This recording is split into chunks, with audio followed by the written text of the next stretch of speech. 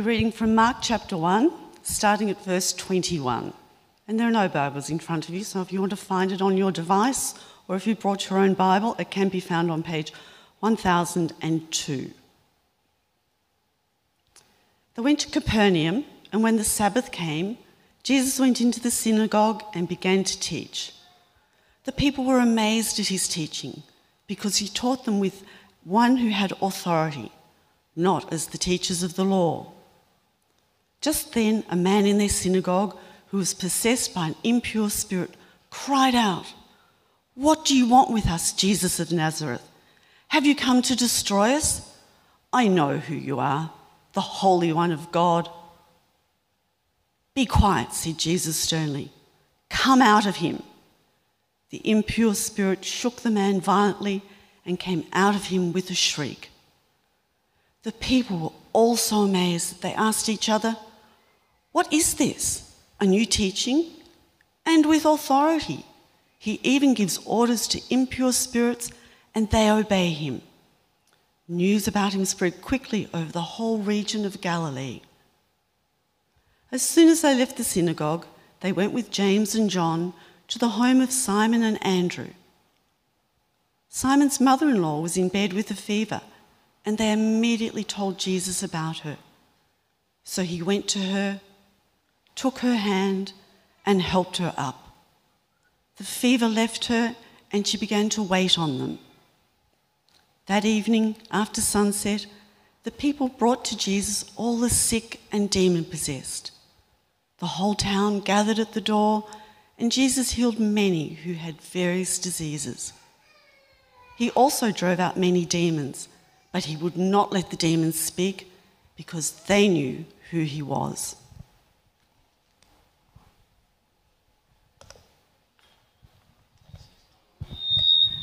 Good morning from me. For our guests, my name's Andrew. It is great to have you here at St Matthew's, especially as we're opening the Bible together. Some of you might have been to Capernaum, the place where Jesus got so much done in one day. You might have seen these ruins, there you go, of an ancient synagogue in Capernaum, just on the northern shore of the Lake of Galilee. When I say they're ancient, they were probably built about 300 or 400 years after Jesus, but they're built on top of the remains of another synagogue, which was very likely there when Jesus was there. Not sure that's the exact one that he was at, but even just seeing that image has got me thinking about what it was like to be there. And for whatever reason, I've been thinking about what it was like to be a kid and to be there. And it's got me thinking about what it was like for me to go to church with my mum when I was a kid. And it worked out quite well when we had the equivalent of kids' church during primary school, but it was a bit harder for me when I got to high school because we just went to church. And I don't remember a lot about it because it was really so, for me, so unremarkable and actually so often so dull. I didn't mind going because I knew that my mum liked me being there and that made it worthwhile. But when I got the chance to not go, I decided not to go. I wonder what it was like for the kids though. What would one kid have told another kid about what it was like when the other kid wasn't there?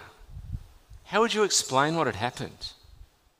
Maybe you might say something like, "I was just over halfway through counting the bricks at the wall at the front again, and then this travelling teacher stands up and he starts speaking almost as if he's just speaking to me, as if he knows me. And he's talking about God like as if he knows him personally. And he's talking about heaven like he's actually been there. And I'm just listening, and then this guy starts yelling. And he says, "What have you got to do with us? I know who you are. You are the Holy One of God. Have you come to destroy us?" And then the teacher just said to him, "Be quiet. Come out of him." And this guy shakes all over, and then he's just normal. I mean, it must have been amazing to be there for everyone that was there and witnessed what took place. Now, we're just at the beginning of Mark's account of the life of Jesus. It is the story that changes everything. We're already seeing this in the opening verses. Right in the very first line, do you remember what Mark says? He says, this is the beginning of the good news of Jesus the Messiah, the Son of God. And then he begins to tell the story. And he goes back a little bit to the way in which the cousin of Jesus, the prophet John the Baptist, prepares people for the coming of Jesus and the kingdom that he brings. And then he shows us God himself speaking from heaven, God the Father saying of Jesus, this is my Son whom I love, in whom I am well pleased. And the Father sends on the Son the Holy Spirit to equip him for the work that he will do in the world. And then Jesus, as we saw last week, begins to teach and he begins to call his first followers. It's in the middle of nowhere, but this is going to be very significant, even just with the 4 that he's called. Today we get to focus on just one day, now that Jesus goes public, in Capernaum, in 2 different locations. Early in the day on the Sabbath, in the synagogue, later in the day, at the home of the mother-in-law of one of the disciples. First he's called Simon, a bit later he's renamed by Jesus Peter. Now in both places, people are astonished by what they see. They're just amazed by what they see.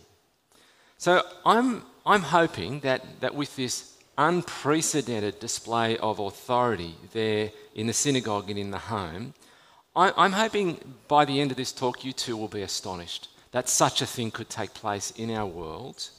But more than that, I hope you recognise in Jesus someone who can help you, can help meet your deepest needs, even needs about which you may be unaware. And that you realise Jesus, whose story we're just beginning to hear, is someone that you could entrust your life to and your eternal destiny to. So let's have a look in turn at what happens in the synagogue, just briefly, and then in the home. And then there's a major reflection I think I need to share with you today so that we don't miss the significance of what's taking place here, and especially the relevance to us. But firstly, in the synagogue, did you notice that as Susan read for us, twice people remark on the authority of this travelling teacher who's turned up in Capernaum? He speaks like no one else they've ever heard before. So in verse 22, the people were amazed at his teaching because he taught them as one who had authority, not as the people they were familiar with the teachers of the law. Something about Jesus means you start listening and you realise he's in a class of his own. He's a one-off.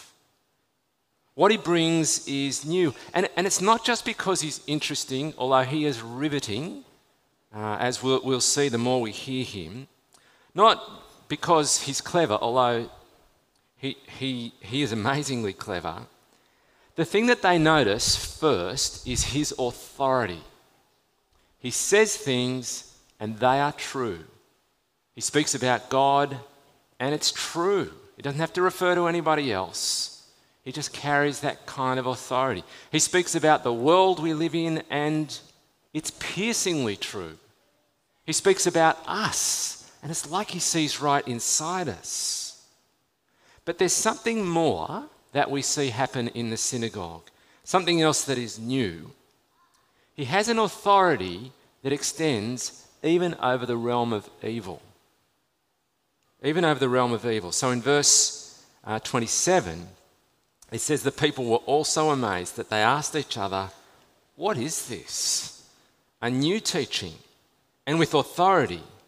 He even gives orders to the impure spirits, and they obey him." So that all happens in the synagogue in the morning. Later in the day, at the home of Simon Peter's mother-in-law, we see some other stuff happening. Now, we'll show another image here. This is also in Capernaum. Some of you might have seen this. I read an article about this site from the Journal of Biblical Archaeology. They reckon this could even possibly be the site of the home of Simon Peter's mother-in-law. Most of what you can see, that sort of octagonal-shaped structure there is actually a church that was built much later by the Byzantines. But again, underneath, there are the remains of a home. It's certainly a first century home, certainly the kind of home that Simon Peter's mother-in-law would have lived in, that Jesus went to.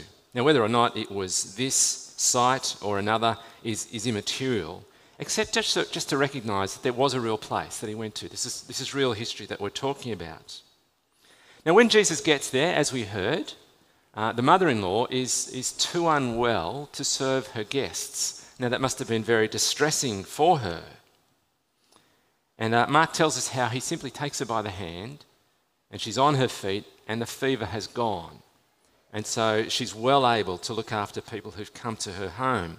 So it says in verse 31, the fever left her, and she began to wait on them. But what Jesus had done earlier in the day, for one man, what he had done for her, he does for dozens and dozens and dozens of people. I mean, you could imagine this happening, can't you? It's not hard. If a demon was really cast out of a bloke and other people here, they want to come and see and benefit. If someone is made completely well just by the touch of a hand, people are going to be lining up, and that's what Mark describes. He in fact says the whole town came up. The whole town was there. There was a great crowd. And it says, verse 34, Jesus healed many who had various diseases. He also drove out many demons. So what we've got here is a vast extent and variety of afflictions that are brought to Jesus, and one by one he deals with them. So I can picture someone actually being carried because they haven't been able to walk and walking away as a result of Jesus healing them. Of someone coming with a really contorted expression on their face, because they're so stressed or distressed. And they walk away, their configuration of their face is just completely different. What a wonderful thing that Jesus did. I mean, later on in the Gospel, Mark describes not only people with a fever, someone with a skin disease, another with a disfigured body part, another person hemorrhaging blood, a deaf and dumb person, a couple of blind people, someone who has just died. And Jesus has complete authority over every one of those afflictions. It's no wonder that people were amazed at his authority, because it extends over what we might call the natural realm, illness, including mental illness, and supernatural things like evil spirits, which is something I'd like to say a little more on today. In part because if you survey the whole Bible, you'll see a concentration of encounters with evil and with demonic forces in the Gospels. We're beginning to see this early on in Mark's Gospel, and we see it again and again. It's important to address this because the increasingly dominant worldview, the sort of air that we breathe in Sydney in 2021, is that of Western secular materialism, which has no place for Satan and for demons unless it's in the world of entertainment, where you see head spinning and bright green stuff being vomited out of people's mouths, that sort of thing. You wouldn't take it seriously though, would you? I mean, you might call your kids' footy team the Demons, but believe in them. You know, goodness me, it's Sydney. It's 2021. See, the worldview of secular materialism says, unless I can see it, feel it, touch it, or measure it, it doesn't actually exist, except possibly in your mind. Western materialism says there is no ghost in the machine. It's just a machine. It's just matter. That's all it is. That's all we are. But the world, the universe, is so much richer than that. As some hundreds of years ago, Shakespeare's Hamlet says, there are more things in heaven and earth, Horatio, than are dreamt of in your philosophy. Or as a long time before Shakespeare, the Bible says in its very first chapter that God is there and his word creates matter. And he breathes life into beings like us. He breathes life and dignity into us. So there's a creator. There's a creator. And there is a real and personal being who is as real and personal as God, but is implacably opposed to God. He's named the serpent in Genesis chapter 3. Can you see what the Bible says? The Bible says there is far more going on in our world and in our experience than what Western materialism has room for. There really is a spiritual realm. So God is there. We are here as spiritual beings in physical bodies. We're wondrous. We're wonderfully created. And there are also unseen and evil realities. Now, if you don't have room in your mind or for this spiritual dimension, or you choose to ignore it, if you don't understand it or you choose to ignore it, what it means is your grasp on the world is vastly diminished. The world is actually made smaller than it really is. It's limited to what we can see and feel and touch. So you won't really understand why some things in life are just so difficult and we don't seem to get on top of them. We're out of our depth. You won't understand either how good the good news of Jesus is. How good it is that he goes out into the desert, as we read earlier in Mark's Gospel, and for the first time, he resists the devil and the temptation of the devil in a way in which no one else ever had before him. It is great news that someone has entered our world who can not only speak directly to the evil spirit in the man in the synagogue, the spirit obeys him immediately. And immediate relief comes to the man in whom the spirited has found a place of residence. I mean, it's great news that Jesus is able to do this again and again at the house of Simon Peter's mother-in-law. See, when it comes to dealing with the reality of evil, of Satan, of demons, evil spirits, impure spirits, we are out of our depth. They're bigger than us. They have more power than us. We're in over our heads. But in Jesus, we find someone who has complete authority over them. And certainly there seems to be an ease with which Jesus operates in these early chapters of Mark.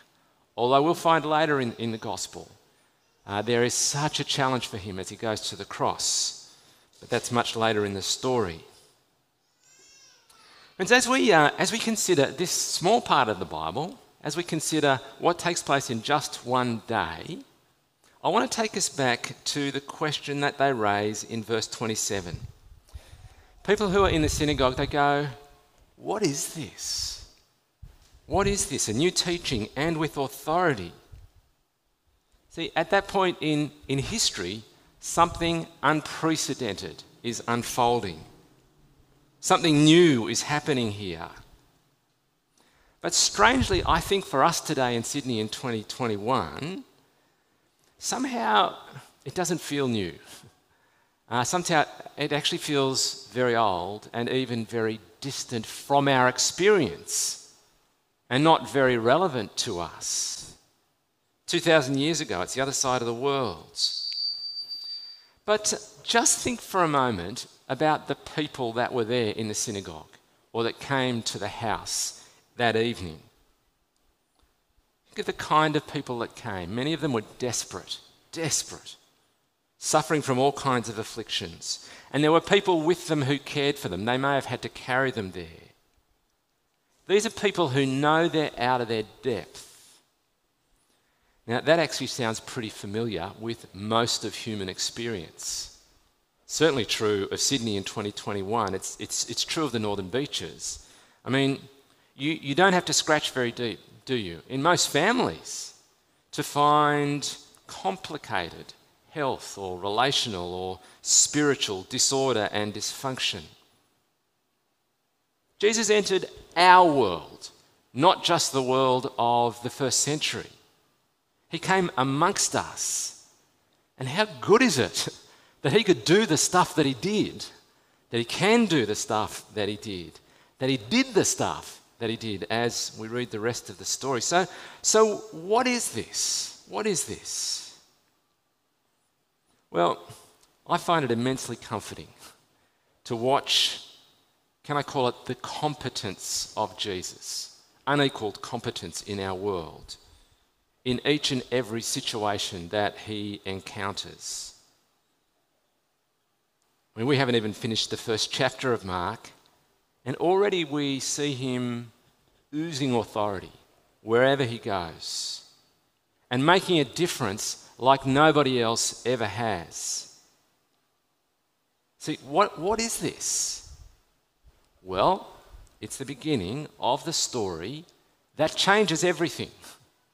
It's the beginning of the story of the long-promised Messiah, the Son of God, who comes with the kind of authority that means he brings a new kingdom, a new way of ruling, a new realm, even within our world. Now, there is so much more to learn of his story. Even in the next couple of weeks, the readings we've got set to do, what we find is that this, I've called it competence of Jesus, creates problems. They create problems because he's got a much bigger capacity than we see in this one day in Capernaum. And he's got a much larger agenda than the one that we see rolling out in the synagogue and in the home. Now you could say, what could possibly be a higher priority than bringing relief and release to people like he did in Capernaum? Well, that's what we're going to be looking at over the next couple of weeks. If you can't wait till next Sunday, by all means, read ahead through the end of Mark 1 and into Mark 2. And you'll get a better sense of why the story of Jesus, the true story of Jesus, changes everything. I reckon we've seen enough, even in just what we've seen today and over the last several weeks, to know that Jesus comes with the sort of authority into our world that brings unequaled hope and a really strong personal challenge. See, he brings hope because he can make a difference for people in the here and now. He can make a difference for people who know that they're way in over their head. He can make a difference even over things about which we are unaware, but which makes a massive difference for us. The authority of Jesus brings great hope into our world. It also brings great challenge because of his identity, because of who he's showing himself to be. So if he really is the Son of God, I mean, that's going to be personal, isn't it? See, it raises a whole bunch of questions for us. It means I can't just treat him like a wonderful moral teacher, although he is. The sort of teacher about whom you might debate, whether he gets his ethic right, what it's got to say today. I can't just write him off as a moral teacher. He's much more than that. But I can't even write him off just as a great doctor in the sky who can do what no other doctor or counsellor can do for me.